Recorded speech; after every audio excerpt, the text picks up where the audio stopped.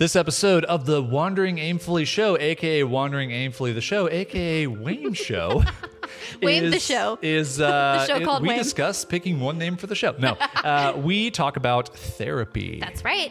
And I'm really excited about this episode because therapy is something that I'm very passionate about. Caroline's been through 3 therapists. No, I'm kidding. I just thought it'd be fun to say it that way. They keep kicking me out. No. So in this show, you are going to see us Or hear. / hear us cover a whole range of topics. I kind of lead off with my therapy journey and why I decided to go to therapy in the first place, and the different types of therapists that I've had and how they kind of the insights that I've gleaned from all of those.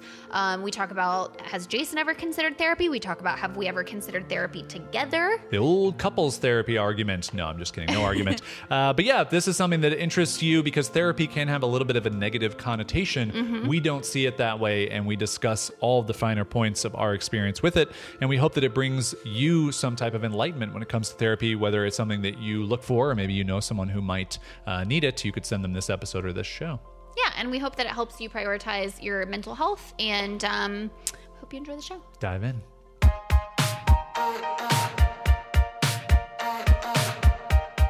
Hey there, we're Jason and Caroline Zook, a husband and wife team who believes life is just one big experiment.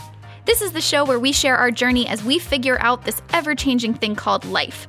We cover topics like running a business, traveling the world, and clawing our way out of debt, all with the hope of inspiring you to live, work, and create with more intention. Life might bring its twists and turns, but when you know who you are and what you want, you're never really lost. Welcome to Wandering Aimfully, the show. Let's just high five again. Feel that connection? Now, do you feel like our show is going to be therapy for other people? This show or our show in general? I think people are going to be like, man, they really talked through some stuff. I don't need to go to therapy now. What'd I do? Well, you were talking to the side of the microphone. You know how I get. Like over here? Don't do it. Don't do it. Now, do you think that you're going to think that you've gone to therapy because of this podcast? I feel like I've gone to therapy for many years. You haven't. Not because of this podcast. Although I really do believe... Wow, we're getting into it. Yeah, we're Okay. just jumping right in. I really do believe that 2 things have been instrumental for my journey, and 3 things have been instrumental. 3 pillars of my therapy. Number 1, choosing you as a life partner. Great choice. Solid choice. Keep The your best choice, applause really. to a minimum on the emotional applause support.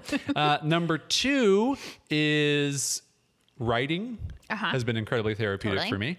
And then number 3, I would say, is my own podcast, the Action Army podcast before this, because it was an outlet, Mm-hmm. you know, and I think therapy is very much an outlet, a vehicle for an outlet of emotion and discussion and things. Definitely. So, all that being said, let's dive into our episode here on therapy. Okay. Do you have some good hard-hitting questions that you want to lay on me? I don't know. Where do we begin? Tell me about your childhood. Well, You're laughing, but like I just came from a therapy appointment, yeah, so like yeah. I was talking a lot about my childhood and where do we start? So maybe my first question for you, as the Yes. person in our family who has gone to actual therapy to see therapists, when did that start? Why did you do that? Great question, Jason. Thank you. Did you ever do it before we were together? No. Okay. No. Oh, and that's a bad sign. And honestly, I didn't actually. I'm thinking back now, and I didn't know anyone personally that had been to therapy, nor had my parents ever gone, or that thing. The closest thing I think I'd ever gotten was like when my parents got divorced when I was like very young in like kindergarten, and my mom got remarried. They like sent me to a guidance counselor and it put me through like, your parents are divorce mediation or something, and we like read books about like blended families and things. Like it was super weird, and I just remember they were like dinosaurs, and I just remember like reading these books and being like, guys, like I know what you're doing. For me, here.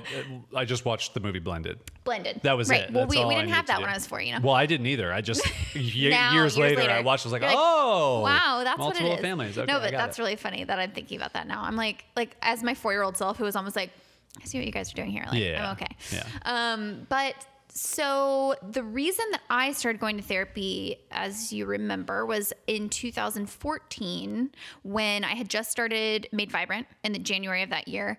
And around summertime, I almost seemingly overnight started having crippling anxiety. Like, couldn't breathe, felt every night like I had, like, I always described it like an elephant on my chest. Now, if you had an actual elephant on your chest, you'd be dead. I would die. You'd be 100% dead. But it kind of felt like that. Yeah. I felt like I could, like, whoa, dramatic. I'm just kidding. and definitely, like, for me, it shows up a lot in my chest. And it was, then I had the weird skin rash. Yeah. So that's actually where it was.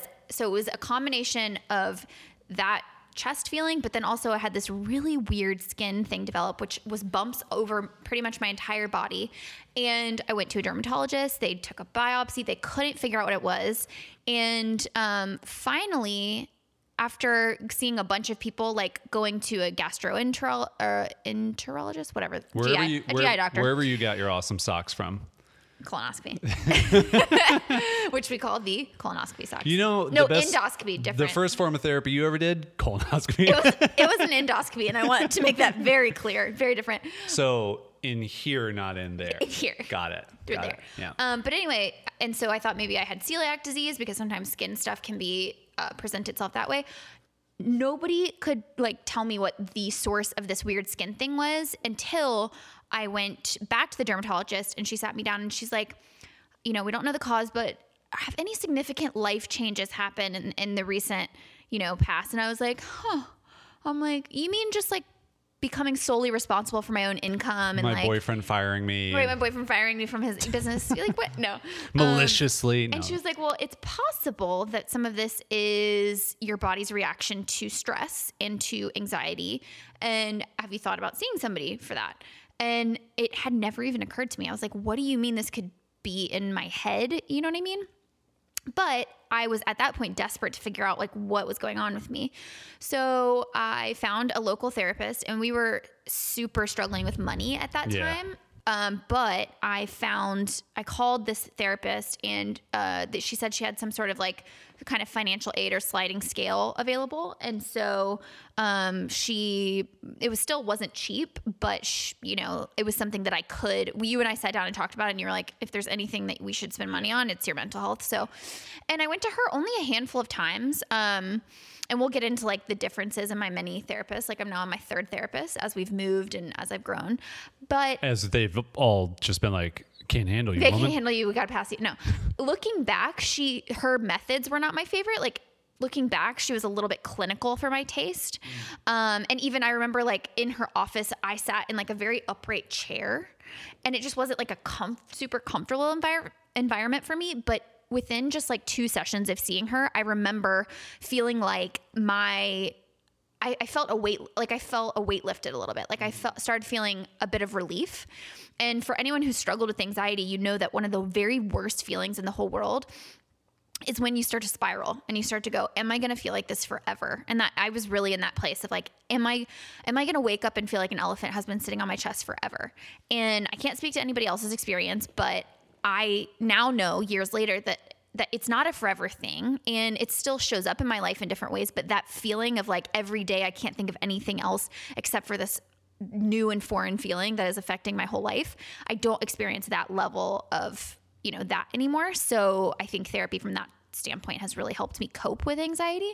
So that was sort of like my first journey into it. Yeah. Well, there's a lot of little nuggets, to jump into here. Let's peel them back. One of the first things I would just like to get out of the way, if someone has listened this far and they're like, whoa, Jason's being a jerk, he's making a lot of offhanded comments about her therapy. I would like everyone to know that I think I've been the biggest supporter of your therapy. Are you self-conscious? Do you feel like... Not so much self-conscious as much as I don't want people to think I'm a jerk about your therapy. Right, which you're not. Which I'm not at all. You've been very supportive. Yeah. In fact, I would even say one of the toughest points, I think, in our relationship was that time when... Do you remember this? Like, I remember this specific conversation we had in the parking lot of the Starbucks that was by Roy's in Ponte Vedra.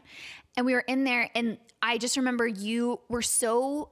like not frustrated, but you were just so like sad because you wanted to help me. Yeah. So that was so badly. Yeah. That was the next thing I was going to touch on. So you going through this first bout of anxiety, and probably not the first bout, if we're, Yeah. I think you talked about this. Later on, you've realized you've encountered this before. Yeah.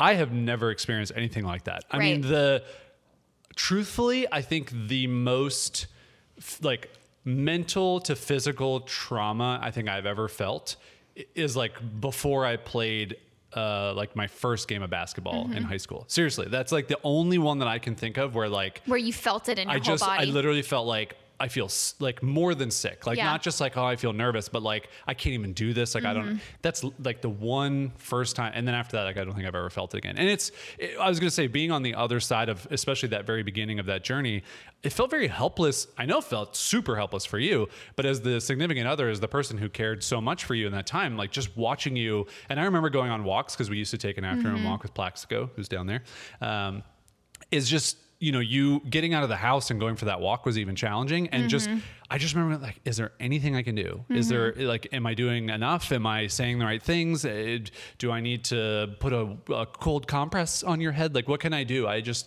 know how to handle it. Yeah. And I remember too, on the other side of things, it becomes a layered thing, right? Because number one, Not Laird Hamilton. Okay. Surfer? Yes. Cool. Sports. Kept the coffee Nailed it. Kept the coffee in my mouth. But it was super layered because on the one hand, I'm feeling this sensation or having this awareness of anxiety for the first time. I'm seeing how helpless you feel. And then I start judging myself because I'm like, I want to get out of it as badly as you want me to get out of it, or I want to help myself as badly as you want to help me. And then feeling bad for you, and then realizing, oh, also your needs weren't being met at that time. Like you were literally propping up the household more so than you already do. Needs, if you know what I mean. Gross. Laundry. Laundry. Babe, this is a PG-13 show. Code word, laundry. All the viewers now are going to be like, guys. I picture like the emojis. Yeah, like, we're all doing laundry this week. That's kind of funny. But like, that was really hard of being like, knowing that I wanted to be there for you also and like be a full participant in our relationship. But at that moment, it was more important for me to like turn inward and just say, give myself permission to like not judge myself in that.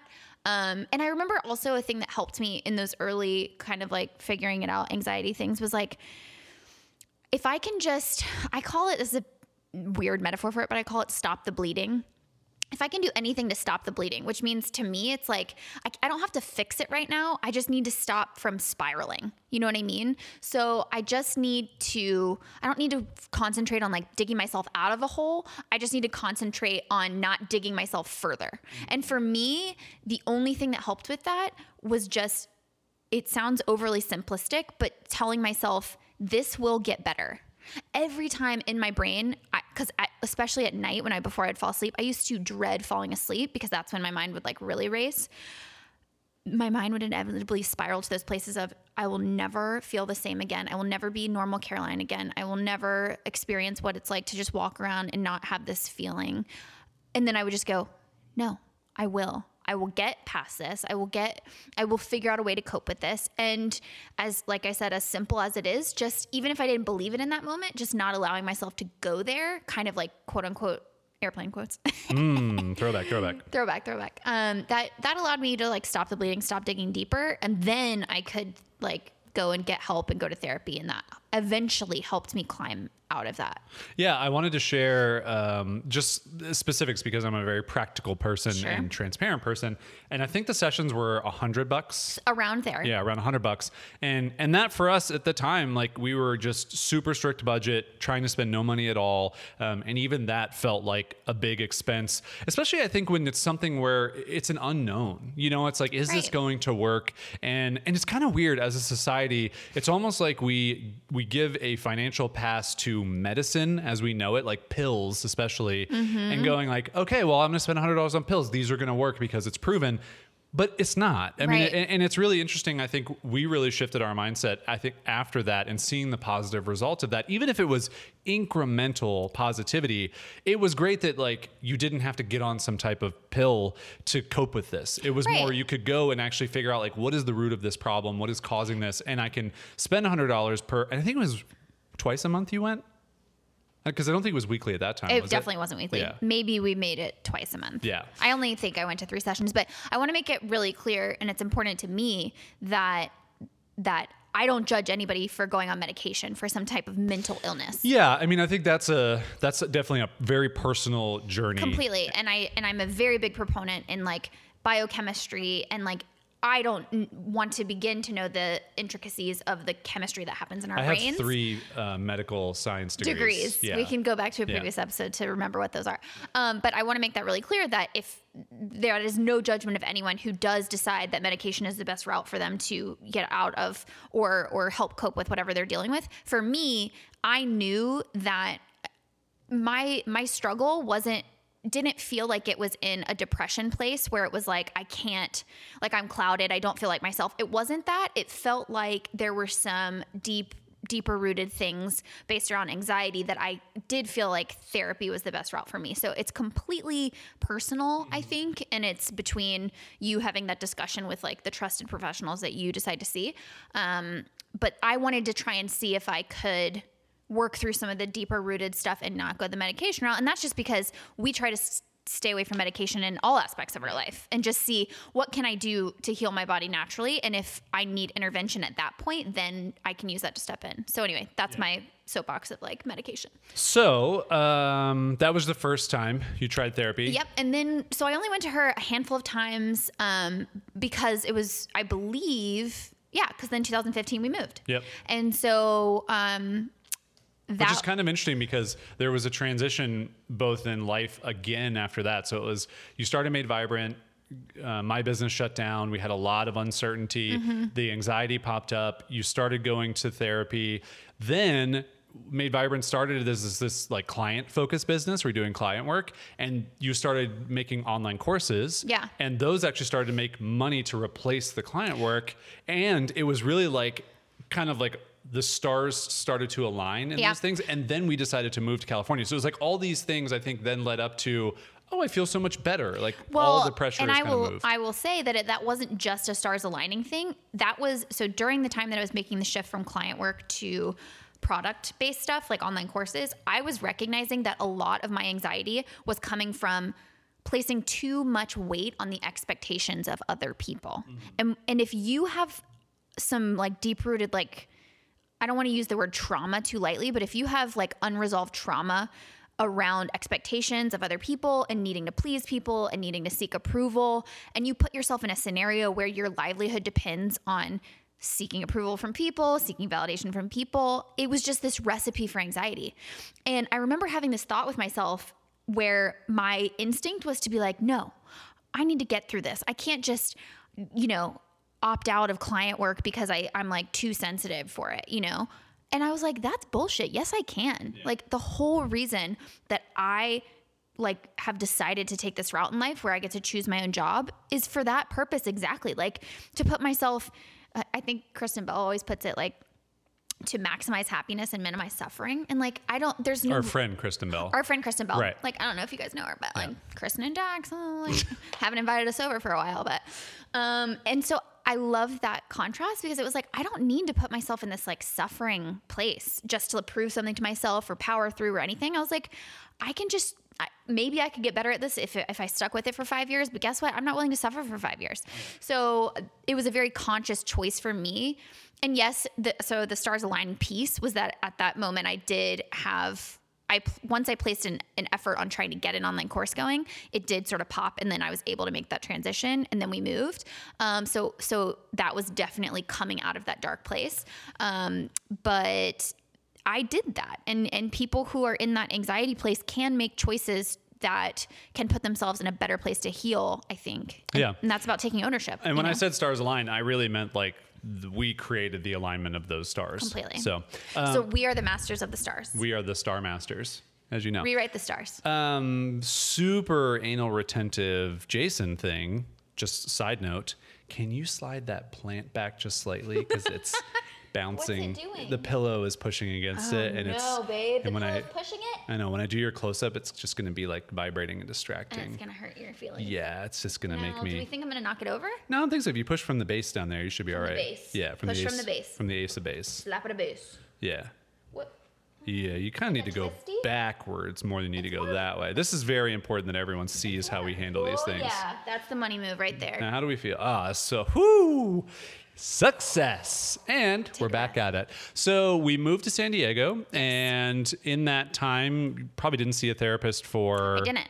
6 months to a year. 6 months. 6 months. Because we only lived in Poway for a year, and I started seeing her when we lived in Poway. Who'd you start seeing? I started seeing, so my second therapist, I don't even remember my first therapist's name, to be honest. My second therapist, her name was Vivian. No, we don't. No. And Jason affectionately nicknamed her The Vivster. the Vivster. So every time I would come home from The best part is when you think of the person in your mind when I say the Vivster, you think like young, effervescent, exciting, hip. That was not the Vivster. well, she was all those things, but not in a young person's body. But so she wasn't all those things. She was vivacious. She had great energy. But she was gray-haired and older, correct? not gray haired. Oh, I thought she said she was gray. Oh, in my mind, I always You pictured always her as picture gray gray hair? hair. Oh, that's funny. Yeah, No, that's she why was the blonde. Vivster was even funnier for me. I was living a whole I don't know different how old story. she was. Maybe in about this. her 70s. maybe in her late 50s. 104. Anyway, maybe in her late 50s. All right, so but you saw the Vivster. Vivster was great. She was so at that point I had only been with that first therapist, and she was my first like experience in understanding how much a therapist matters. It matters who the person is. Now let's also talk about, before we get to you seeing the Vivster, why, like, were you feeling good enough that you didn't need to see anybody and then you just started feeling bad again? Or what was the It was, catalyst? I will tell you exactly what it was. So we lived with Clay and Julia. Yep. So we were living with another couple. When we moved to California, our first place we rented. Right. And I recognized that in living it with close quarters with other people who weren't like as comfortable as I am with you, it just conversations and things would hold up a mirror and show me things about myself that I wanted to dive deeper on, if that makes sense. And I found myself my main reason for going to the Vivster was around a lot of social interactions. So I was having a lot of social anxiety. I was finding, because we did a lot of stuff with them and they were very well connected. So they would have people come over to the house all the time and we would do dinner parties and things like that. And I started recognizing some of these patterns I would get in with social situations. By the way, all the time is like once, maybe twice a month. So Dinner for parties? us, for us. Yeah. But I'm just saying, like, setting But the we stage. had dinner every night, the four of us. Yeah. So I'm that's- just setting the stage for people to be like, oh, I see people way more than that, or I see people way less than that, so that they can kind of equate, like, what does that mean? Anyway, maybe not important, It seemed but- like a more social living situation. it 100%. It was actually The most social living Yeah. situation ever. Living 200% increase. 200% increase. Yes, I'm really bad. 100% increase. Dang it, Sorry, babe. I'm still bad at those. So that was my reason for going to her. And she just had this different energy. It was much more, I think this is a California thing too. Super intuitive. Like she was very artistic. She was based out of La Jolla. So she just had this like cool artsy energy to her. This was just the general Yeah, that's the feeling. artsy energy feeling. Everyone at home, do this real quick. She And if you're also- listening to this on the podcast, sorry, we are, what would you say? This is kind of like walk like an Egyptian, except the hands are both in the same spot and you're just kind of doing like a little wiggle. So that's Little what we wiggle. did. Yeah. And she was awesome. And I really feel like that was a positive experience. I still only went to her once every other week, but I did that for a good number of months. Yeah, that was a while. I remember. So it's kind of interesting. About 6 months, because the only reason I stopped going to her is because we We moved. moved. Yeah. It's kind of interesting the difference between just your transportation to all these therapists. So like the one in Jacksonville, Florida was like an hour away. So it was like a 2-hour drive. So Yeah. that must have been interesting because you had all this time to think about the conversation you're going to have and then unpack the conversation.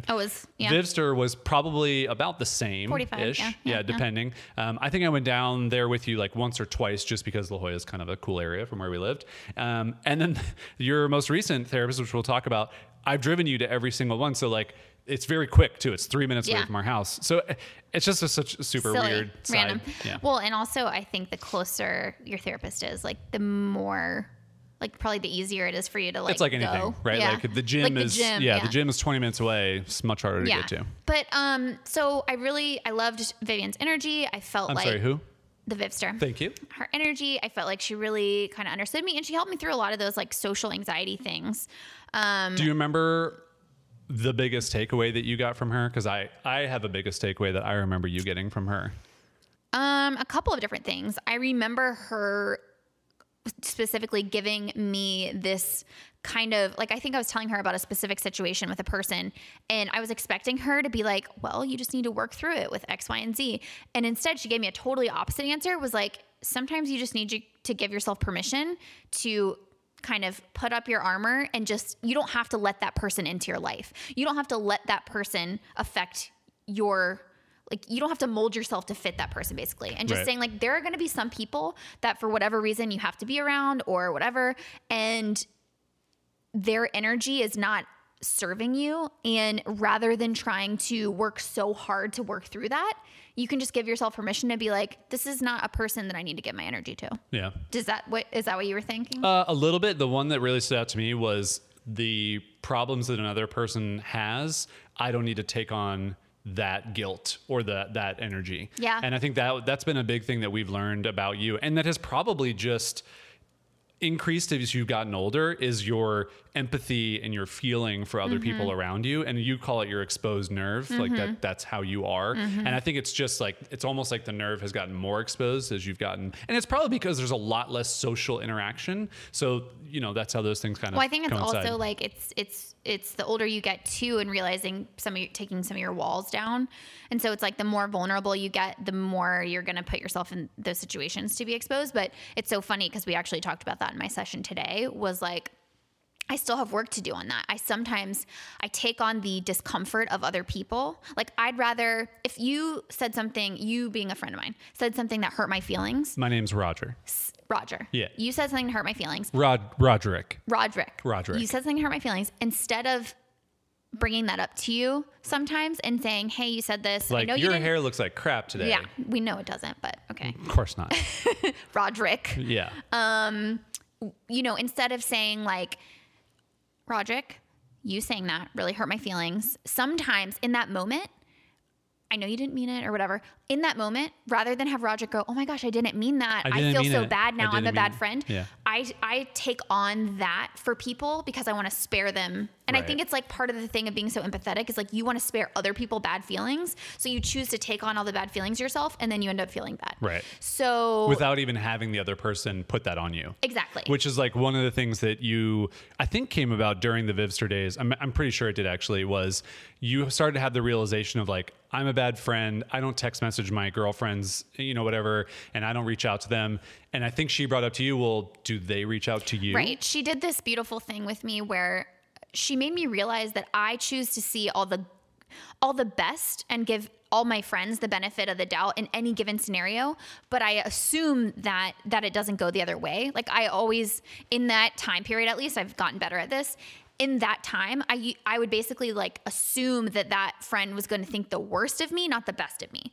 So that was a huge realization for me as well, is like, okay, I could just externalize myself and go, if I was viewing myself as a friend of myself, which sounds super crazy, would I think to myself, oh, you know, give myself the benefit of the doubt, or would I think the worst? So that really helped. Another thing that the Vivster taught me was sometimes in taking that on for people and in trying to do all the work in an interaction, you're actually robbing that person of a growth opportunity. So like, you're actually not even giving them the opportunity. And this is something we talked about today as well. You're not even giving them the opportunity to go, oh, I'm like really glad that you brought that up because I needed to see that about myself or whatever.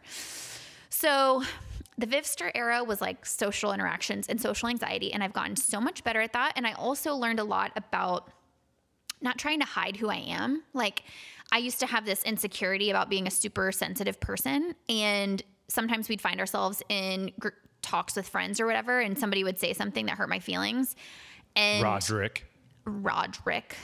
And I would try to kind of like dust it off or play it off, and then it would make me feel even worse because I was trying to hide something rather than just saying like, shoot, that really hurt my feelings, you know?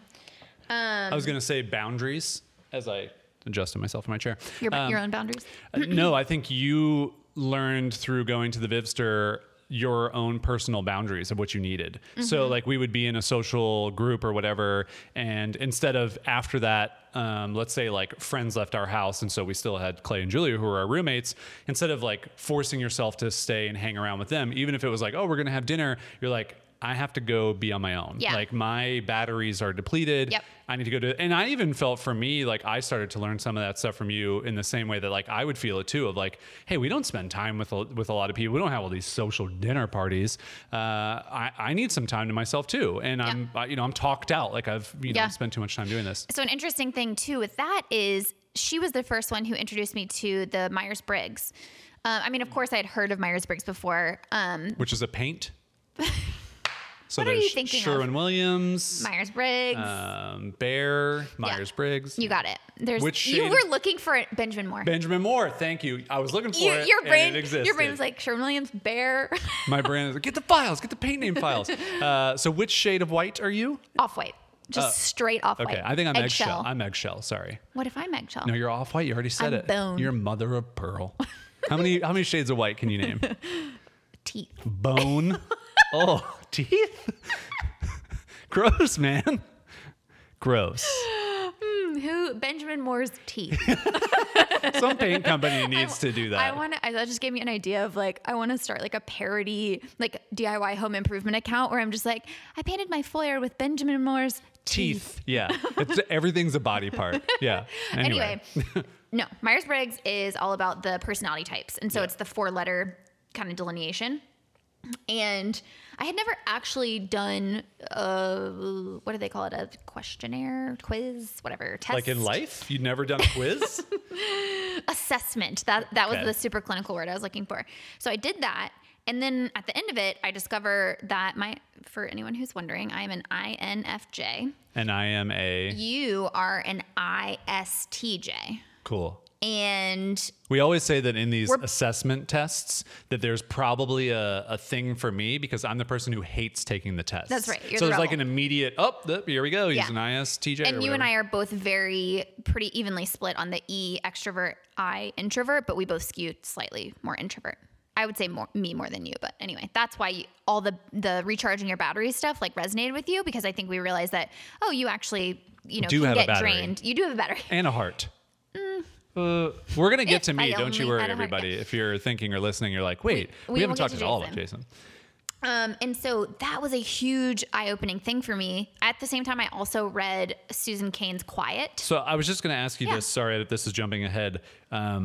Myers-Briggs was helpful. Super helpful. I was just going to say, if you want to throw out there while we're on this topic before I forget, what are the assessments that maybe you would recommend people to take to learn more about who they are, how they respond to social situations? Is it one or would multiple help? I mean, I started with the Myers-Briggs and I think some people are going to resonate with certain ones over other ones.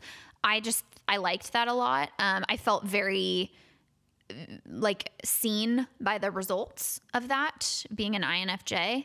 And then I got to read up on that. And there's certain, I follow a Twitter account called INFJoe. And so he tweets things that, and every time I'm like, yes. So I don't know, it makes you feel like, oh, these things that I thought were deficiencies in my personality are actually show up in a lot of different people in the world. And it's just we all have strengths and weaknesses. We all have ways of seeing the world.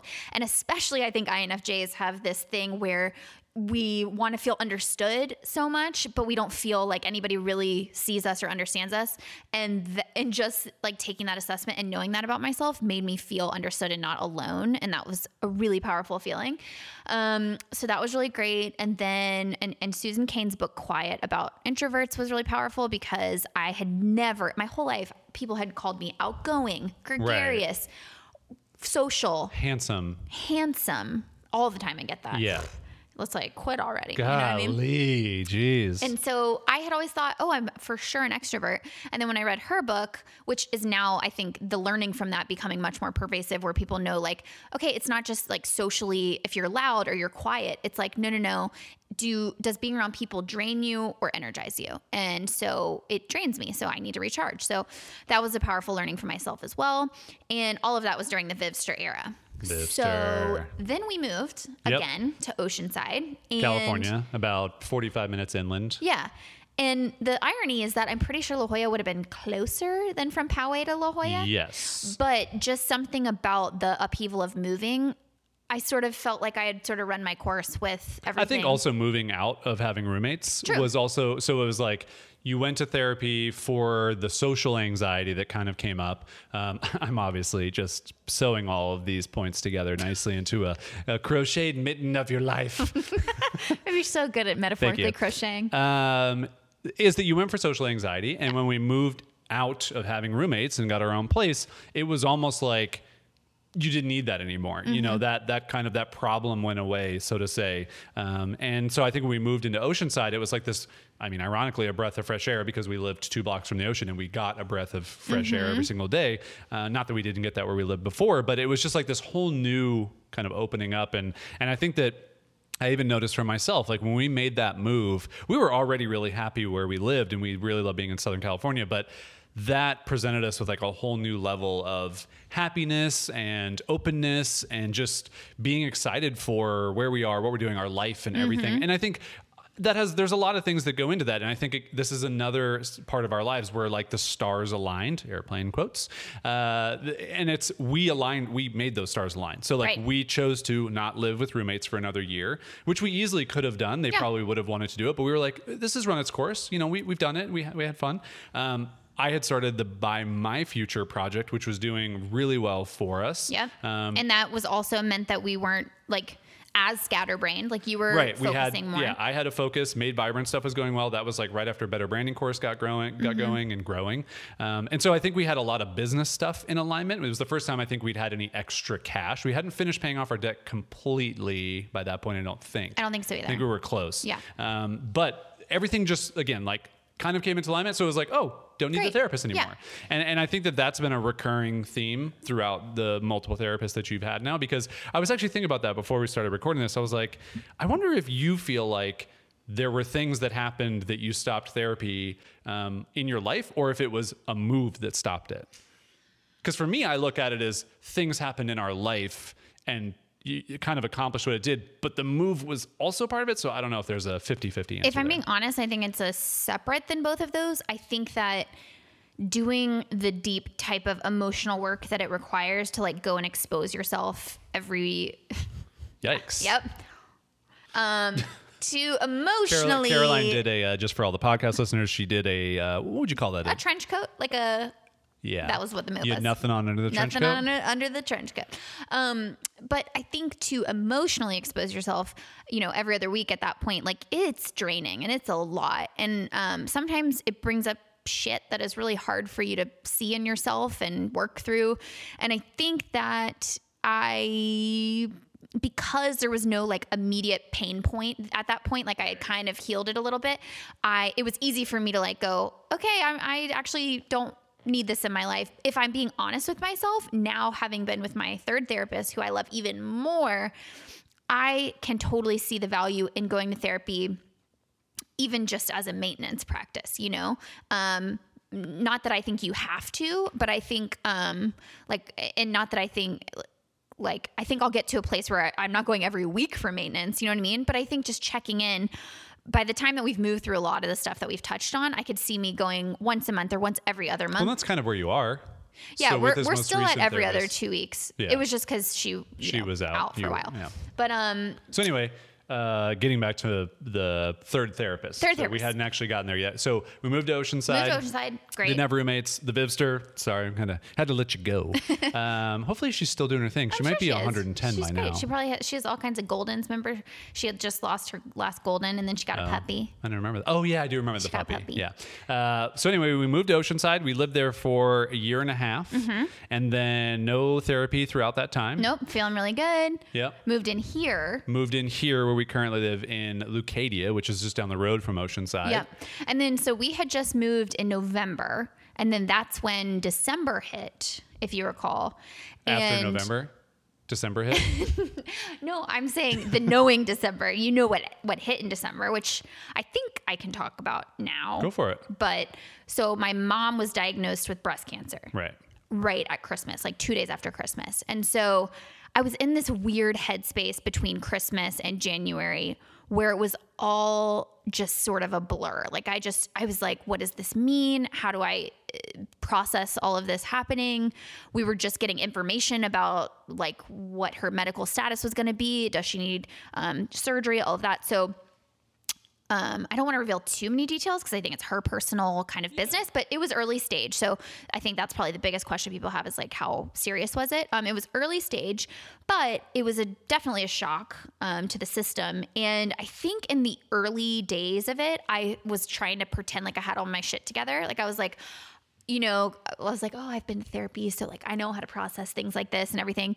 And then it just all hit me where I was like, I'm trying to hold this all together. Like I felt like one of those like Stretch Armstrongs that has like all of their Stretch Armstrong. Yeah, like things. And I'm trying to like hold on to everything at one time and like be there for my mom and be there for my family and try to act like it's not killing me. And then it just all kind of like hit me. And I was just very volatile, like emotionally volatile for a while. Like no. I would, no, not you.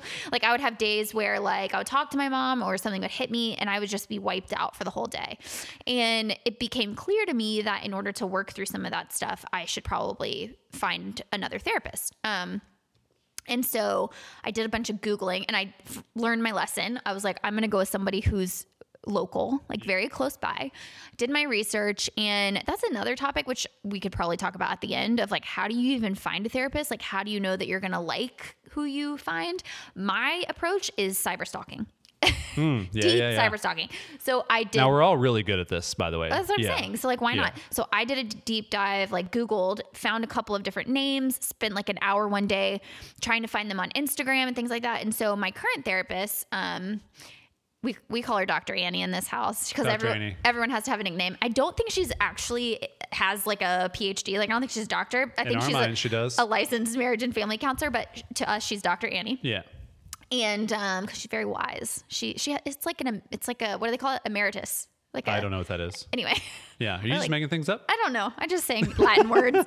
She's like a maritime. But I remember finding her on Instagram and I saw a couple photos of like her going to a yoga class and her like posting a photo of Brene Brown's book or something. And I was like, she's my people. Yeah. And from the very first moment I walked into also her office, she had just moved offices, very stark contrast from the sitting upright in a like wicker chair. Her office had this like beautiful velvet couch and it had a tree right outside and she had like a crystal in the corner. And I was like, got it. Now Vivster's office was kind of in the middle of those two, wasn't it?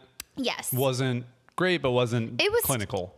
Exactly. It was much more comfy. There was like, it was very similar, like a couch, very Anthropology vibes. Huh. She would always like make me tea. Same with Dr. Annie. She had a puppy which was great. Great for therapy. So I just got good vibes. And I'm telling you, vibes matter when you choose a therapist. And so from that very first session with her, I felt like she just got me. Like, and she's also, as it turns out, we figured out a highly sensitive person. So for those of you that don't know, there is research to show that there's a designation. It's called HSP, highly sensitive. It's called HSP? HSP. Yeah, I got that. Highly sensitive person. And you can read up on it, but that was another like big thing that I read about in Susan Cain's book, Quiet, where it started to click for me and go, oh, okay, this is potentially, I've thought that this flaw in my personality of being super sensitive was just me being super weird. And it's like, no, this is how you're wired. You, as you say, are an exposed nerve and you pick up on the energy of a lot of people. I mean, as I said here, but I was not the one who said that. That was you. Right. The one, which I'm sure I probably read. Let's not give me credit for diagnosing. I was going to try. Nah. So she does a special type of therapy, which I did not know about. But she explained it to me when we went in with her and I was a little bit apprehensive at first. It's called EMDR. I have the electromagnetic dynamite. I'm going to read it because I'm going to get it wrong. It's going to sound way more clinical and scary than it is, but it's called eye movement desensitization and reprocessing. Whoa. Which sounds like I picture like electrodes going on my brain. It's not that at all. It's just this like kind of therapy that was developed where you are basically, I hold these little like buzzers in my hand where it's just a light that goes from my right hand to my left hand. And you're like one of those kids at the rave party who like throws the light around and like, how did he get in his mouth? I have no idea. You know what I'm talking about? No. Really? Oh, yeah. No, yeah. yeah, Okay. yeah, There we we were go. like- I want to make sure. There it is. Now she's doing the dance. Everybody on the podcast. I did not know what you're talking about. Yeah, no, but, you got it. Just picture like well, it's 'cause I never an went to Asian rave kid parties. in a trench coat, wearing glasses, with, like- and he's got two little glowing lights that he's like throwing around, like he pulls them behind his ear Yeah. and then out of his mouth. No, and then for he's- me, that was at like the roller rink. I never went to a rave, so like people. Well, I do didn't that. go to a rave either. I just meant a party where there was a lot of things glowing.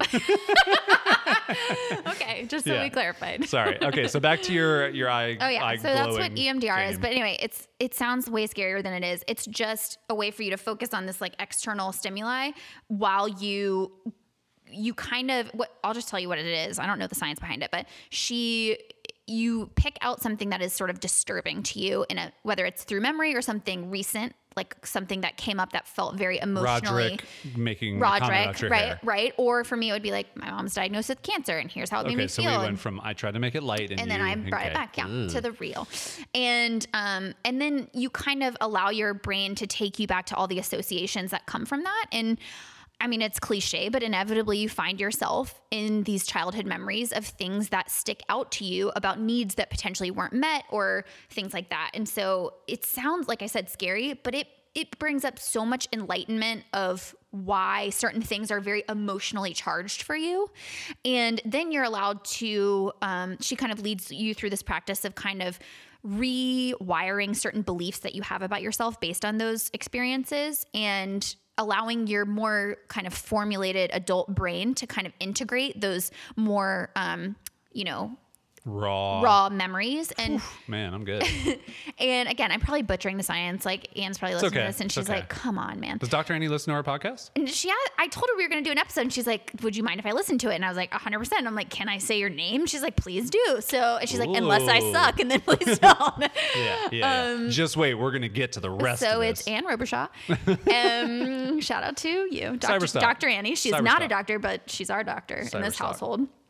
And so anyway, it's been really amazing. And as it turns out, of course, like I went for my mom, but then, I've gotten this whole rich thing of just ways to process different stuff. So it's my mom, it's my dad, it's relationships I have socially, it's all these different things that I've come to learn about myself that I now can, it's our relationship, so she's the best. Yeah, I was going to say it's kind of interesting. So when you first started talking about going to see Dr. Annie, Just love that we call her doctor.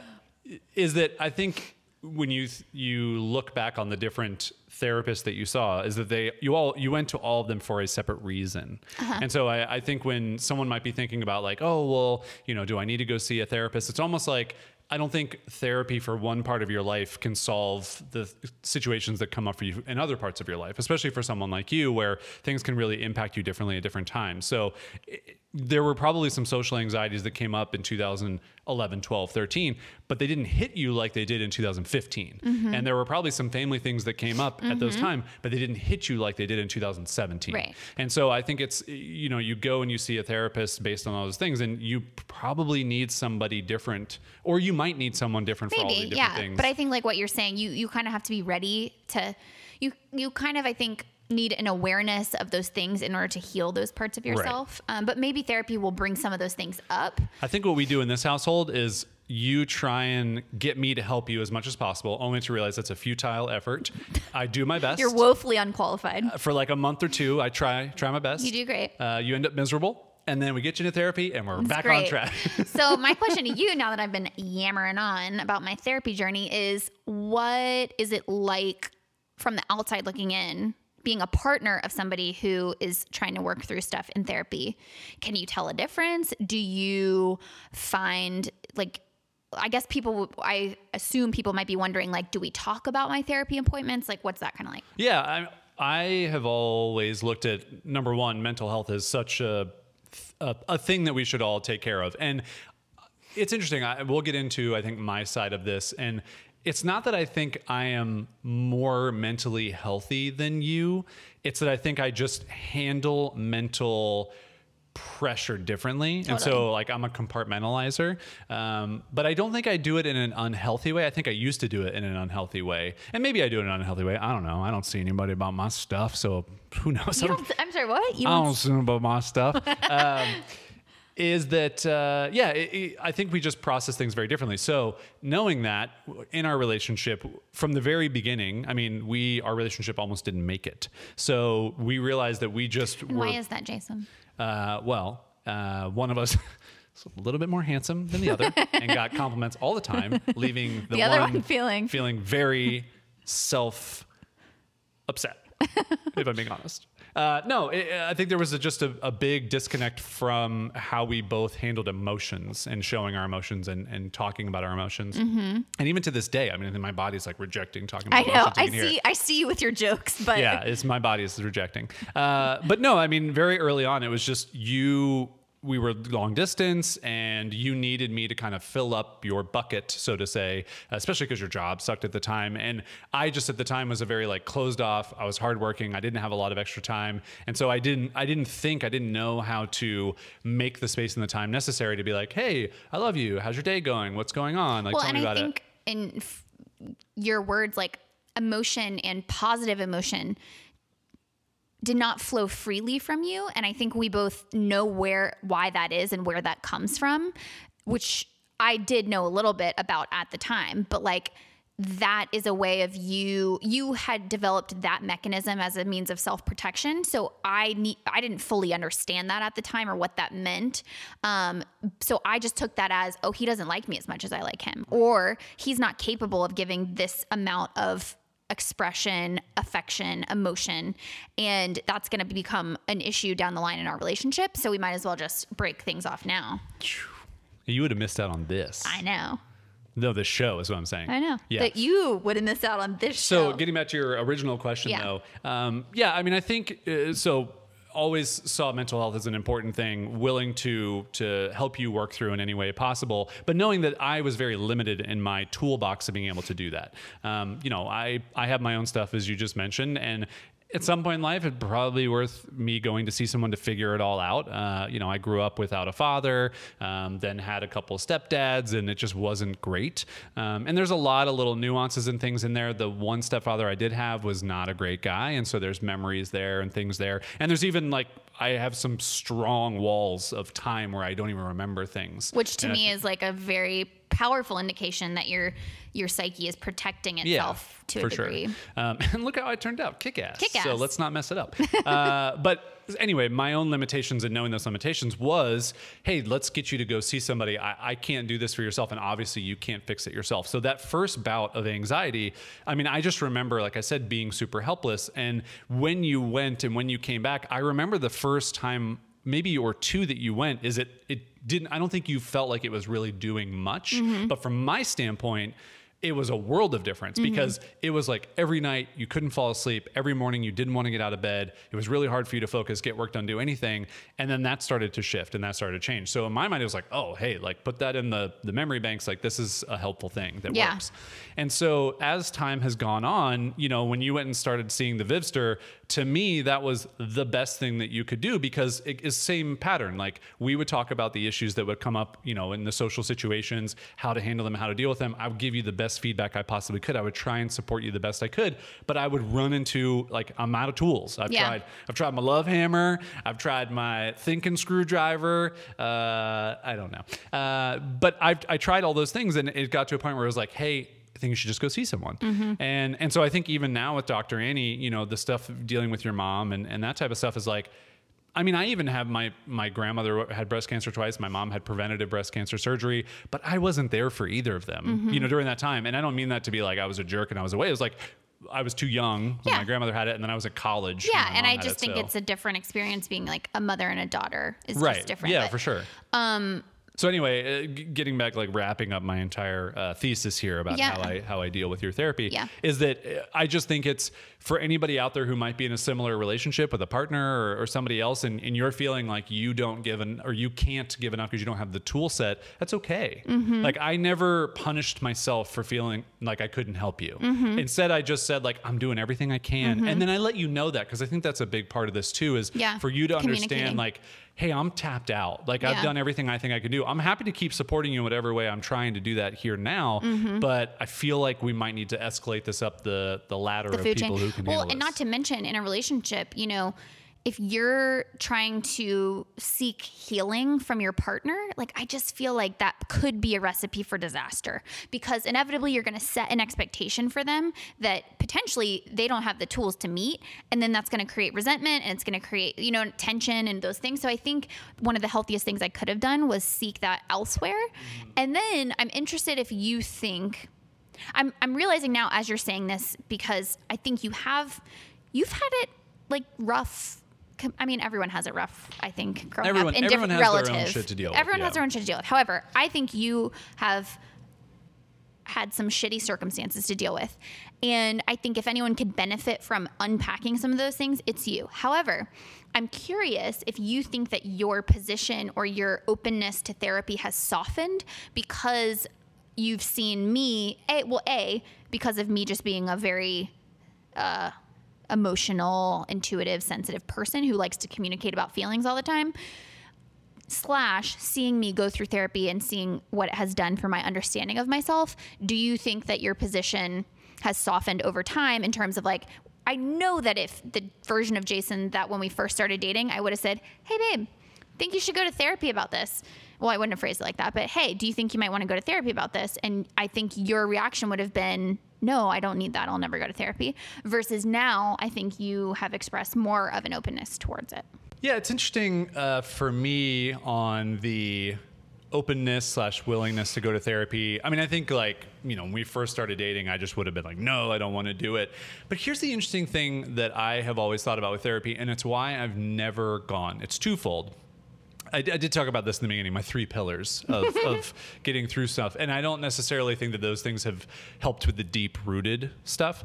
But I do think, number one, all of your going through therapy and just being a more emotionally aware and in tune person has been like my mini therapist in our relationship, right? And so I think that's been helpful in that respect. I think the other thing, and maybe this is just like what a drug addict says, where it's like, I don't think I have a problem.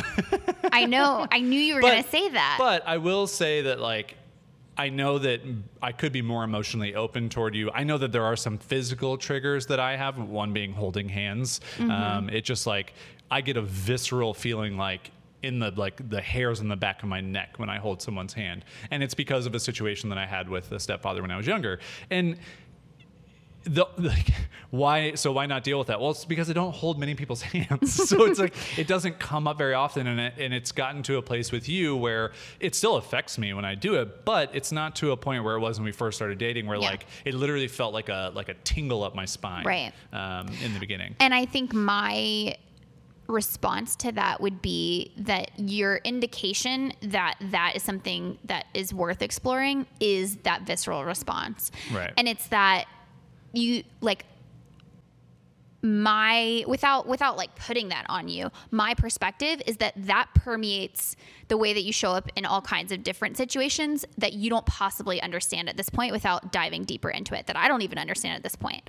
But I think it colors the way that you show up, like those interactions that you had as a kid color the way that you show up in the world. And I always think that understanding that is helpful. And then I also think like, now having experienced the benefit of like some of these very emotionally volatile feelings and having those soften and having some relief from that type of physical response, I would only want that for you. Not just so that I can hold your hand more, because like we've made peace with that in our relationship, but because that, or, you know, seeing something on TV or hearing a relationship, or like things where your body just, I see your body literally shut down because of whatever that interaction is that you saw that takes you back to a place that I don't even think you consciously know, but I think your body takes you back there. No, I mean, like a perfect example was we started watching the I, Tonya movie, and I was like, I can't watch this. Yeah. Like it made me feel sick to my stomach. Yeah. The interaction between her and her mom. And not because of the acting. And not because of your mom, because your mom's amazing. But no, yeah. And I guess the reason why I've never kind of stepped up and said like, okay, I'm going to go to therapy too is just because I don't ever think about it until it's something in the moment. Whereas the difference between how you have always handled this is like, it affects you on a constant basis. These things don't affect me, but in a moment blip. Yeah. And I don't think it's ever to a point where, at least I don't feel like it is, where it's like, it's an unhealthy burden on you. that these things like trigger me or make me feel a certain way. No, but if I'm being totally honest, This is not the place to do that. I wish you wouldn't. I really wish you Yeah, wouldn't. not on this show. No, this is the Liars podcast where we lie about our feelings. If I'm being totally honest, though, I think that in a partnership and in a relationship, you know, if one person is willing to go there, I totally understand where you're coming from of it affects me because I'm more sensitive and I don't have the part of my brain that compartmentalizes the way that you do. I kind of need to do that for myself, for my well-being. But I also do it because I think it makes me a better partner. It makes me a better person in our relationship, having a deeper self-awareness. And if I'm being honest, like, there is a part of me that's like, if I'm willing to go through those emotional trenches in order to be a better partner to you, I think it's only fair to ask that, you know, that you would be willing to go through those emotional trenches to understand a better self-awareness of yourself and how maybe you could be a better partner to me. Right. I mean, the only unfortunate part of this is that we don't have it in the budget for. So sorry. I thought you were gonna be like, the only unfortunate part about that is you are not correct. Sorry. It's just not available in the budget right now. I will not. What am I willing to give up? Doesn't sound like much. No. I will. No room in the budget. I will say though, probably. I wonder when we first started talking about couples therapy. Well, that's what was my next Right. topic. So we haven't been to couples therapy yet. Right. I would say I've brought it up on multiple occasions. More than I have. When Mainly because I'm just like, God damn it, I can't handle more therapy. is that we have had some discussions or some recurring topics that have come up specifically related to the original root of the difficulty in the beginning of our relationship was me not being able to be emotionally enough for you at certain times. Not enough. Just, I think it's the love language Just not thing. quite as There. much as I need. Just not what I want ever. Yeah. No, I'm very careful to use that word because I know how powerful it can be. It's and also I think that's a good topic for like couples therapy potentially is like clearly in the phrasing of that, you know, recognizing that could very easily make you feel like you're not enough for me, and how does that present itself in our relationship and whatever. And I think the thing you're bringing up is in every relationship, I think there are a couple big differences that like revisit time and time again. So we've worked through nearly everything, especially the insignificant stuff of like, oh, you don't do the dishes right or blah, blah, blah. Like that's Not enough stupid laundry. Got to do more laundry. More laundry all the time. Laundry every day. Can we do laundry 3 times today? I'm so sick of doing laundry. But wait, you're actually sick of doing laundry though. I am. Not even the metaphor for sex that we're talking about. Sexy For all the stuff. kids at home, sorry about that. Yeah, don't listen with your kids, guys. Actually, that's why we use the metaphor. No, but like, you know, there are just we've kind of after 8 years of being together, we've dealt with. You didn't round up this time. Nope, just went with 8. We've dealt with all of the like silly stuff, and I feel like the only things that have sort of settled out are the things that there are just a few things where it's like we both can't seem to compromise on that because it would require like a tremendous amount of like changing who we are. Right. And so I think even just to get into that, because listen, we're in the honesty circle here, you know, with friends, is that you read the Love Languages. Is it a book? Yeah. Okay. I didn't know if it was like, because I know there's the quiz or I thought it whatever. would maybe be like an Instagram account. No. I didn't know if it was just like a website with like a thing and then you take the quiz. I think it was written in like the 80s, actually, 90s. But anyway, we found out through that, because I took that assessment, I didn't actually just fall into a category, Good job. was that I show love through acts of service. Yes, meaning big one. doing the laundry as often as needed. This time we're talking about laundry. Actual laundry. Yeah. And like making biscuits. Making coffee and in the making morning. coffee and, you know, straightening up the house or whatever. And you show love through emotional ways. Words of affirmation Yeah. and physical touch. But it's both how we show and how we accept, which Yes. is kind of the interesting thing. So Well, that's the thing is I think the crux of the book is like you often show love the way that you hope to receive right. love. And so that's the only part of our relationship where I feel like we have just gotten to like a fork in the road and we can't figure out how to get in the same lane. Like we always depart and go different directions. Well, actually, I would kind of disagree with that because I feel like the love language. No, I'm kidding. The love language thing, I feel like we've found a way around it. Like it still comes up from time to time when I'm being less thoughtful about it. Both of us, I would say it goes both ways. Like, I mean, I think everything's your fault on this podcast. We're realizing. Funny joke. No, like when we're both making an effort. So when I'm thinking about it, I will go out of my way to try and be more thoughtful and do acts of service, knowing that you'll like that. And I will even say that a lot of times that happens to revolve around like a birthday or a thing. And I wish that I did that more often, not on like a special occasion or whatever. And I know that it takes effort for you to say like, oh, I'm going to be more loving I'm going to give more physical affection to Caroline more right words now. of affirmation. More words of affirmation. Because in my mind, and I think this is the hilarious part, and this is what we've run into, is like, you'll do the dishes, and you do the dishes more often now than you used to. But like it used to be like one time a week you would do the dishes. I'm just giving an example here. It's a broad example. Don't get upset. I'm not upset. Because it's the truth, and the truth is not upset. I'm not upset. Is you would do the dishes like once in a week or whatever, and you would feel like that filled up the bucket of Jason likes acts of service. And in my mind, it's like, okay, great, you did it once, but like, could you do it again? Or could you stop putting your plates on the counter or whatever? And then from my side of it, it was like, I told you looked beautiful like 3 Thursdays ago. Like, come on, man. Like I filled up that bucket. And you're like, nah, man, you put a drop in the bucket. And what's interesting about that is that in both scenarios, we both had to learn to acknowledge when the other person was going outside of their comfort zone to be thoughtful. Right. So it's like, it doesn't matter if you think it's ridiculous that doing the dishes one time a week is like so woefully like not as much as a person should do it. We'll see how the folks at home feel about it in the comments. It was more about the recognition that, oh, she tried. And same with me. Like you'd be like, oh my God, why didn't you acknowledge that I just told you you look beautiful that one time? And I'm like, because it's like one time in like a million years, and those types of feelings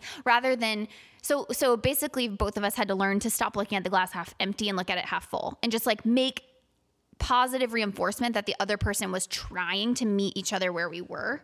This like turned into less about couples therapy and more about love languages, which I think is interesting. Well, I think it all relates. Yeah, it does. Yeah. So anyway, if we come back to couples therapy, so do you see couples therapy on our horizon? Well, it's so funny because this is our pattern. I think we've brought it up like 3 times now where we've been like, should we just go to couples therapy and like work because this it's at out? this point, it's like, it's for preventative.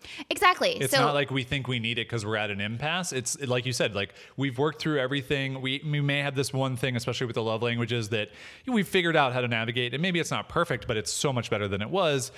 And I think it's at this point, it's like, well, do we do this because we want to just prevent anything in the future? Yeah. And we know people who do that. And I think it's just a matter of trying to decide if that fits into our lives. Right. Like it's never coming from a place of like, there's damage here and we need to heal it. It's like my whole theory on being in a committed long-term relationship, read a marriage or a committed long-term relationship without marriage, is like, so often I've seen people who get divorced because, and this is just my personal theory, that I feel if you take 2 individuals that are on like parallel paths, we're changing all the time. And so like, you're going over here and you're going over here and there comes a point where sometimes you can if you don't check back in with each other, I think there comes a point where you can kind of, your paths strongly diverge.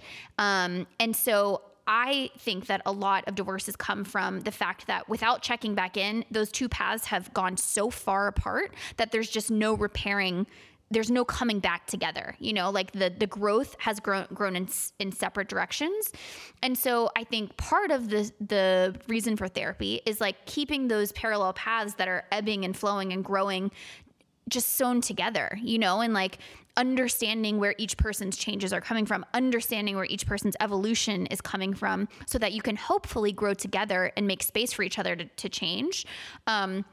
So that would be the reason for therapy in my book, would be to make sure, first of all, to talk about some of these stalemate issues where we just seem to like, we often find ourselves in a conversation where at the end of it, it's like, okay, well, you just wanted me to be honest with you and this is how I feel. And then it's like, well, you just wanted me to be honest with you and this is how I feel. And those 2 things are different things. Yeah. So that's, in my book, that is a stalemate. So I'm not going to acquiesce just to brush it under the rug or to make it okay. And you're certainly not going to do that because that's not your personality. I'm just saying my inclination would be to be like, oh, I'll defer to you. But I have learned that is not a good, healthy thing either. Right. So anyway. And I would say that just for the folks at home, it's not that I always present myself as having the answer to defer to either. No. Right. Not at all. I just wanted everyone to just take a moment. No, not at all. It's just you sometimes are more comfortable in sitting in that. And my people pleasing qualities can sometimes mold to that in order to, again, take on that discomfort and just kind of take it on myself. But anyway, so what happens is, though, I feel like in seasons of like stress. Was that sneezins? In seasons of stress.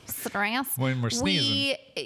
And I think the last conversation that we had, this was like March, April. 5 days ago. 5 days ago. Yeah, months ago. Probably a couple months ago, where we kind of, again, found ourselves in one of these long conversations. And at the end, it sort of arrived at, okay, well, should we just get a couple therapy to like talk this out? But what happens is we always, like, by the end of that long conversation, I feel like we've communicated to the brink of, oh, okay, now we're okay. Like, we can sit with each other's differences. You know what I mean? Well, and I think one of the things that we, and you brought this to our relationship, I didn't have this, is that like, you just continue to talk it out. And you don't go to bed upset. Mm-hmm. You don't go to bed with things unsaid. And listen, we've been together for 8 years. So certainly there have been a couple occasions here and there where we haven't fully fleshed it out and we've gone to bed and things they've been at a stalemate, if you will. But it's not like dishes were broken and we slept in different parts of the house and all those things. Because we can't afford it. We don't have the budget to break any dishes. And again, my personality is like, I feel it in my body when something is unsettled. And let's say your Myers-Briggs teeth. In my teeth. In your Myers-Briggs teeth. In my Myers-Briggs teeth. So I'm always pushing for closure. So I'm always like, okay, can we just like reach a point of closure? And if you're in a place where you're like, no, it's fine, and I know you're not fine, I'm still going to keep pushing until we get to the heart of it. And so that to me is part of what being in a committed relationship is. It's like staying there in the place of discomfort until you arrive at a place where you both feel like you've been heard and you've been seen and understood. So do I think that we could benefit from couples therapy? Absolutely. Because I think anytime you have a third party who can navigate, and they might be able to see things. And that I've always said can't. it as like translating between the two of us. Exactly. Yeah. Like it's like an interpreter. Right. We're just speaking different languages is the best way to, to bring it up as a metaphor. And we need someone to mediate in between. But the irony of the whole thing is like, do you want to translate your husband's words in Google? It's like, yes, please. God, Google Translate. If you can come up with a male to female. But the irony of it is that I think we are so good at communicating. Well, I think core tenet of our entire relationship is over communication. I think that's how we've been able to work together for years. I think it's how we've been able to stay together for years without, not a single yelling match ever. Yeah. Not a single dish broken, as I just said.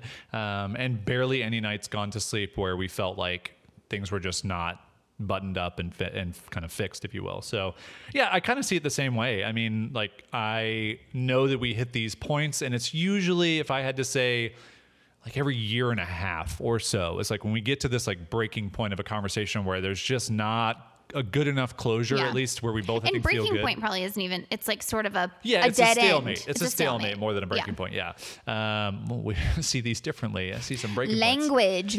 But, until those things, like the time between those things gets shorter, I don't necessarily see it as such an important thing that we need to do. And I think just being open to it, like part of like just the conversation of couples therapy alone for us, I think is in itself a little bit of couples therapy, which is kind of weird. And I think like Dr. Annie or somebody else would be like, but like, I feel good that we at least talk about it. And I actually feel good for myself personally, patting myself on the back that I've not just said it, I've actually been open to it. So I've actually said, we've been having a conversation, and I'm like, I'm willing to do it. Like I've looked some people up, like let's go and see somebody. And if you're committed, like we can fit it in the budget. Now a therapist for me, I just don't see it fitting in the budget. Like I just don't think we have a room line item for it. That's very funny. But I do think that I wanted to say something to that, which is, again, I think it is so huge in a relationship where whether you are the person that maybe is more comfortable with therapy or less comfortable with therapy, having that partner who's at least open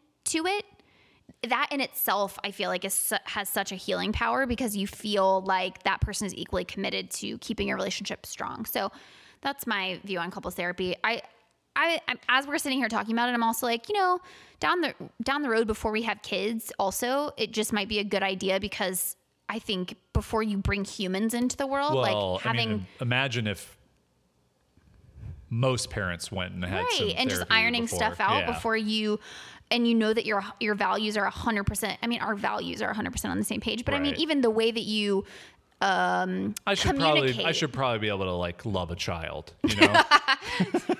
I'm gonna be so jealous when you do love our child, and I'm gonna be like, why don't you hold my hand? I went to therapy with our kid. Father-son therapy. Okay. I think that's all the things we wanted to touch on. We have some questions from the audience. Yeah. Which is kind of fun. Caroline put up a story on Instagram, and if you follow us on Instagram at Wandering Aimfully, sometimes we'll ask for episodes that we're going to record. And Caroline asked about this topic specifically, which I thought was interesting to kind of hear what you guys, people who follow us, would be interested in hearing us talk about. I think this one's kind of interesting regarding therapy. This is driving me nuts, guys. What is it? I know we're an hour into the episode, but what happened? Your mic is just up too high. Oh. It's not going to change the sound. It's just the way that it looks at it. It looks like your little kid, like, I'm talking to my microphone. My feet can't touch the ground. Yeah. Katie Linder asked, how much do you share about this publicly, and how do you set boundaries regarding sharing? So like therapy stuff or boundary stuff. I think that goes for every person. I mean, obviously this is probably for me more than you. I think that goes for every person. I heard this great quote from, I think, Glennon Doyle. Mahatma Gandhi.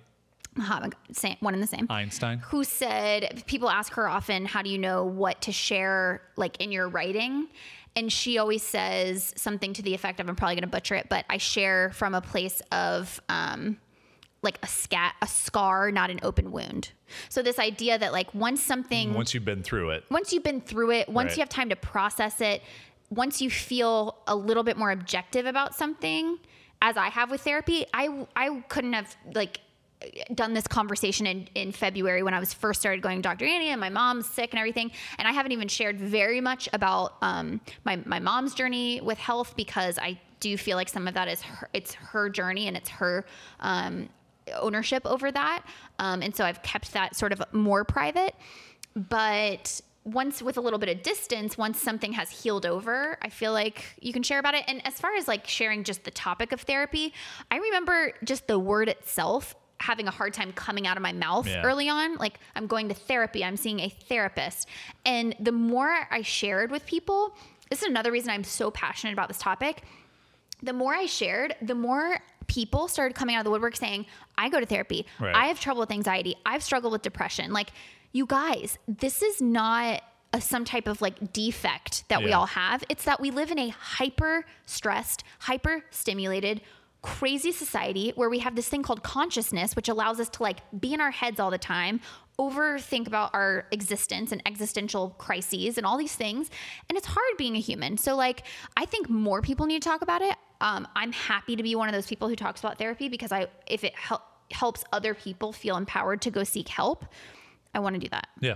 No, I mean, I don't think therapy should be a bad word. And I think it's like, I mean, I'm obviously very practical and analytical. So I look at it like in the same vein as I look at debt and money. It's like, if more people talked about debt and money, guess what would happen? We would all be so much less insecure. We'd all be so much less embarrassed. It would just be a better topic of discussion for everybody. And I think mental health and therapy, like, it's just such a weird thing that we have this negative connotation when someone says like, oh, you're going to go to therapy? And like, yeah, I'm celebrating that I'm taking care of my mental health. Like, we don't give people a weird side eye when they're like, oh, I'm going to the gym. Like, I'm going to work. It's like, yeah, we get it. Like, you should exercise your body. It's the same thing. Like, you exercise your mind in this way. So good question, So you're going to Katie. start going to therapy?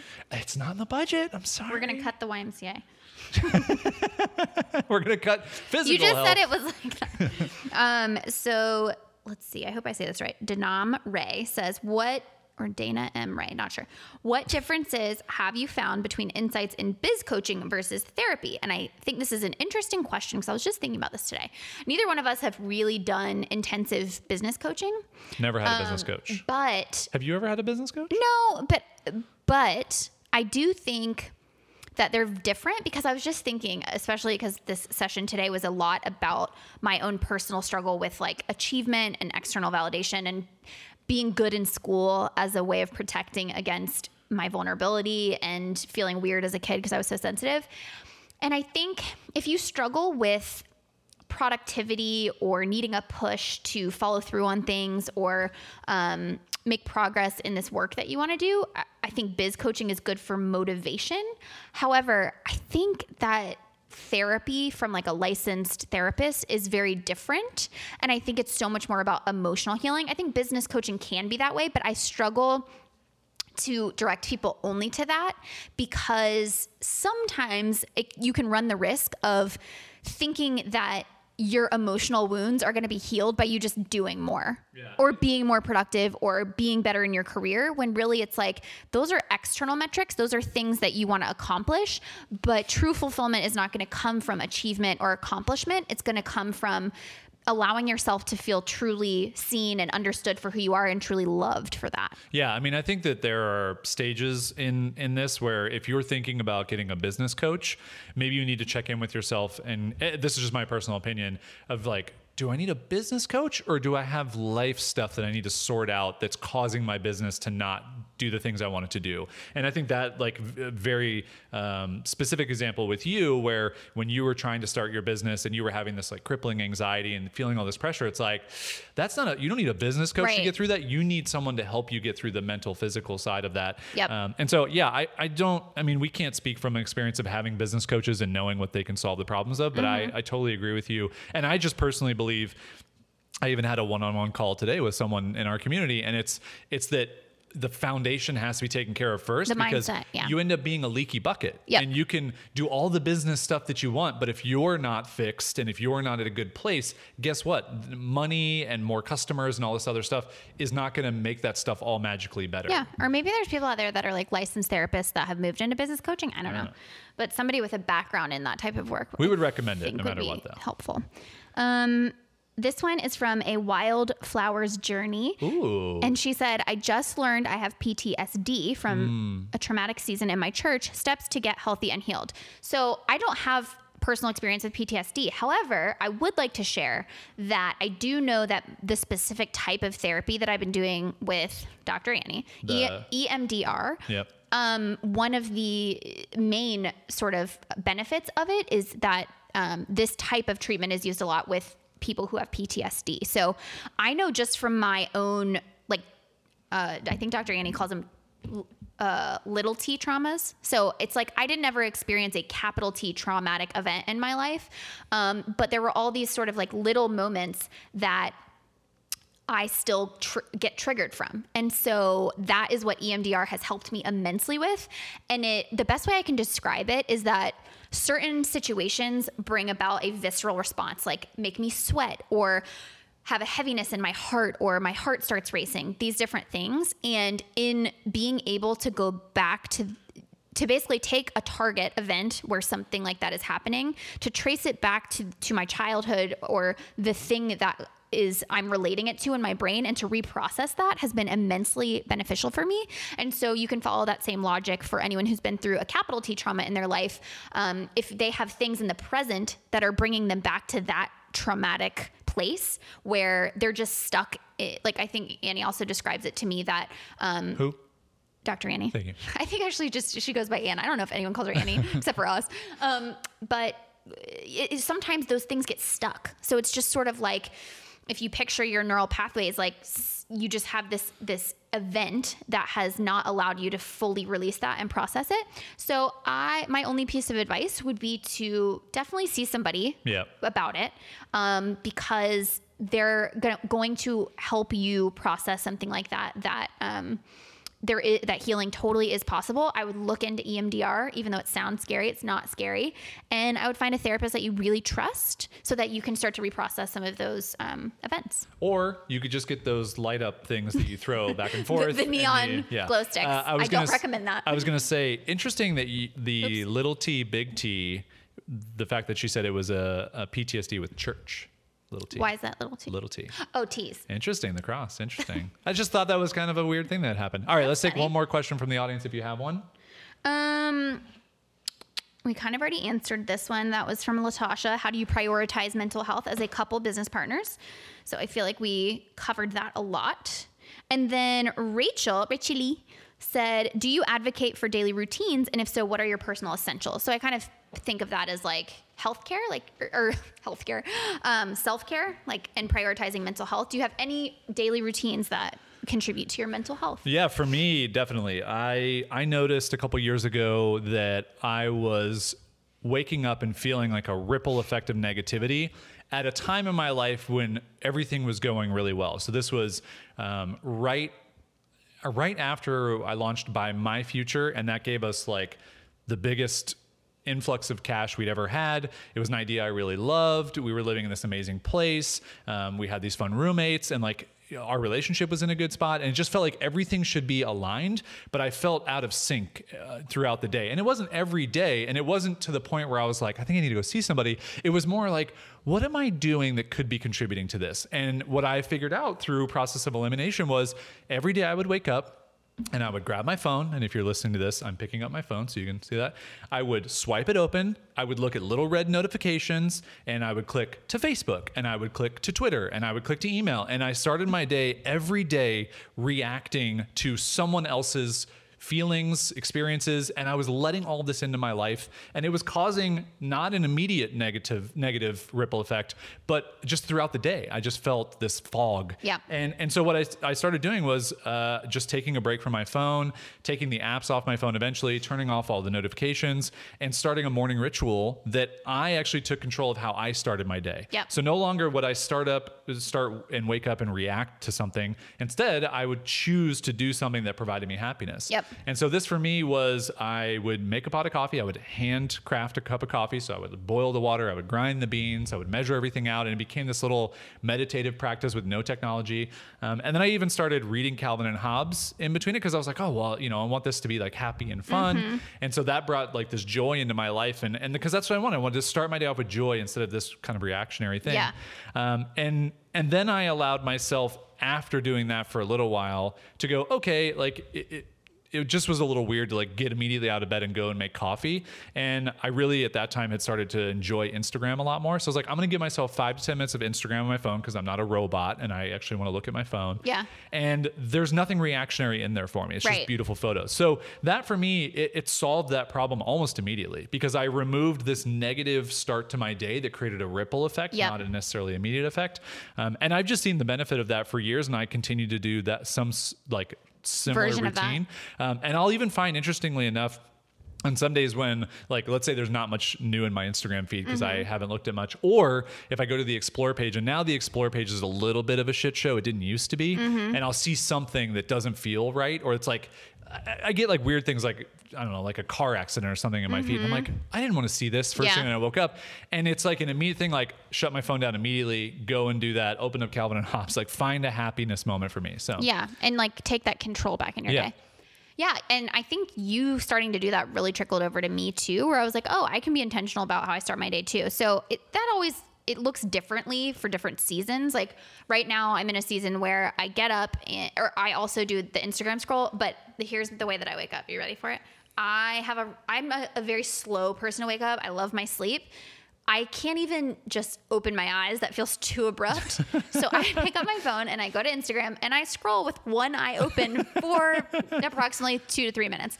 And then that feels like I can gradually open my other eye. I'm not even looking. It's just pictures. Yeah.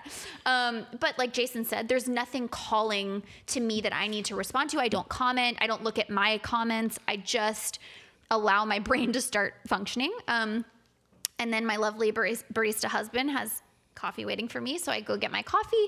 And my thing lately is just giving myself an hour to do whatever I want to do. So if that's lately, it's been just choosing YouTube videos. And the thing I like about YouTube, which immediately it sounds like, oh, you're just like watching TV in the morning, basically, is that I can choose what emotional state I want to be in. So if I want to be in a curious place, I can watch something interesting that's about something I didn't know about. If I want to be in a motivated place, I can watch business people that I follow that get me motivated for the day. If I want to I need to prioritize my health more, I can go follow like some random crunchy hippie granola person who lives in Hawaii, which I do very often. And I'm like, I'm going to live on a farm, whatever. And so that may not be the right thing for everyone. Like some people might find that too distracting or they can't get out of it.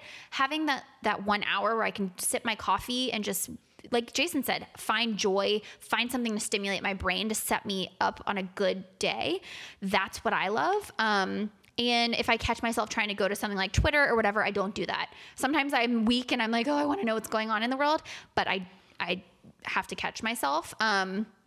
And then another thing I would say, just in general, to prioritize my mental health is like, we don't typically have our phones attached to us at all times. Yeah, I rarely have my phone. So people I know will walk around the house with it, or will just like have it in their hand or have it in their pocket. And I have found that keeping it, like having it be okay to be away from me. Like I probably check into Instagram.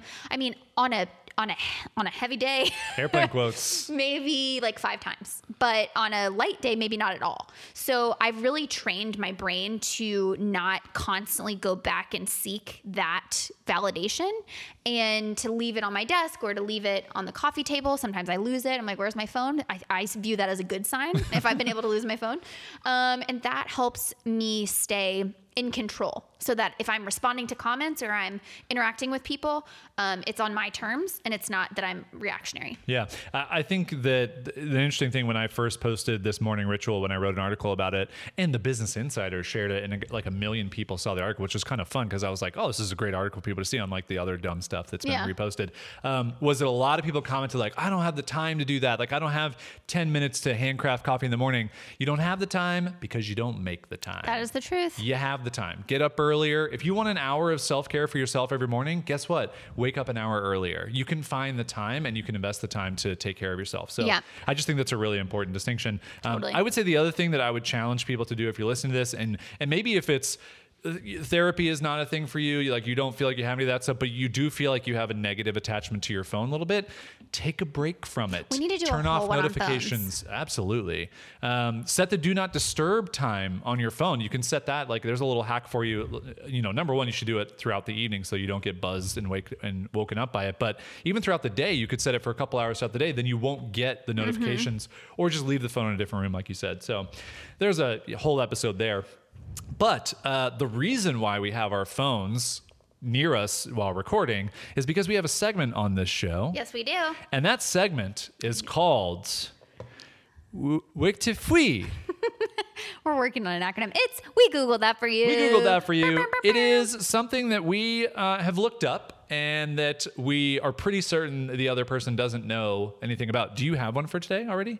I figured you didn't. We do one an episode, so it's your turn. Oh, okay. I just didn't know if you had one. I have a couple. Oh, cool. All right. So I'm going to take the lead today, and I'm going to present you with my We Googled That for you and for you at home. Yes. Caroline, have you ever heard of Widdershins? No. One of these we're going to do, and it's going to be something obscure, and be like, I actually know what that is. All right. So in the Wugtafi, as we like to do, you now have to... Widdershins. Can you use it in a sentence, please?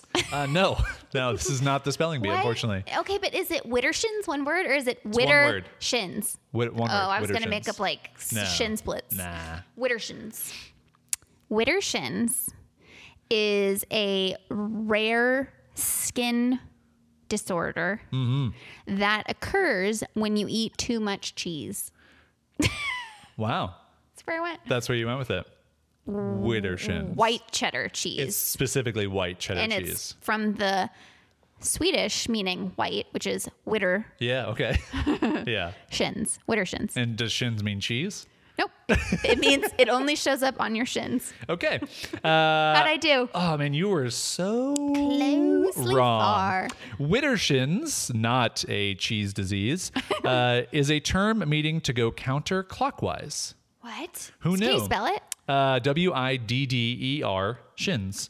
And the earliest recorded use of the word, as cited by the Oxford English Dictionary, I don't know, it's like, who knows of that thing, is from 1513, a translation where it found the phrase, "Abased I walks, and widdershins start my hair."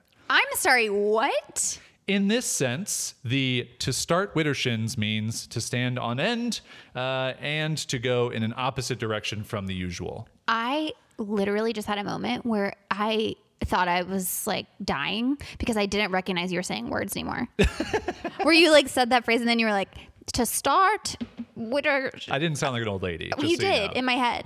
Maybe. I just, like Vivster? my brain like It was zoned like out. Vivster read No, that. but my brain was like, you're not saying English anymore. Okay, Yeah. so it just means to go the opposite direction of normal. In the very beginning, it meant to go the opposite direction. It later was translated to just mean going anti-clockwise. Yeah, I get it. Yeah, But the it's the origin same. comes from like just like Go the in the opposite opposite direction. Yeah, widdershins. Widdershins. Man, Guys, this whole day just went a widdershins, you know? I don't think that's correct. Maybe not. I don't know. This is the second time I've looked at this word. The other day being that's the a first good time. one. Thank you. That's we a Googled fun that for one. you. Widdershins. This is not always going to be word of the day, but some days it will be. And now you have widdershins that you can take to your friends at home. It's funny because most of the ones that I have, like you can tell I found myself down like a deep hole of like 26. weird things that the human body do, and yours is like weird phrases that nobody knows about, which I like. If you guys want to support this show, it's there's a couple different ways that you can do that. Number one thing we haven't really talked about much yet is you can sign up for a Wandering Aimfully membership. We have a monthly Absolutely. membership where we provide business therapy to you. No, not really. It could be that for you if you're looking for a community of awesome, like-minded people who can help you do something with your business, your life, maybe achieve a goal that you've been trying to accomplish and you just haven't been able to get it done and you needed some accountability. Yep. But we also have a ton of resources that can help you too. Yep. So with the membership, you get access to all of our courses, our software products, the community that Jason mentioned, and then a custom private dashboard where you can navigate basically all of our articles and all of our resources based on whatever you're trying to accomplish in your business or your life. And we open up memberships once a month for 1 week only and for 30 spots only. So if you want to make sure that you know when the next membership opening is, then get on the email list. Yeah, you can go to wanderingaimfully.com and it should be very easy to find the membership. It's wanderingaimfully.com/join, but there should be some different places you can find it. And if it's not open, then as Caroline mentioned, hop on the email list. And also, if you want to support the show, maybe you're already a member or maybe buying a membership isn't your We thing. need to come up with a word for listeners. We'll let that happen. Yeah. Naturally. Leave a review for the show wherever you listen to it. Apple Podcasts, iTunes is probably the best place to do that. And we do a fun thing with our reviews.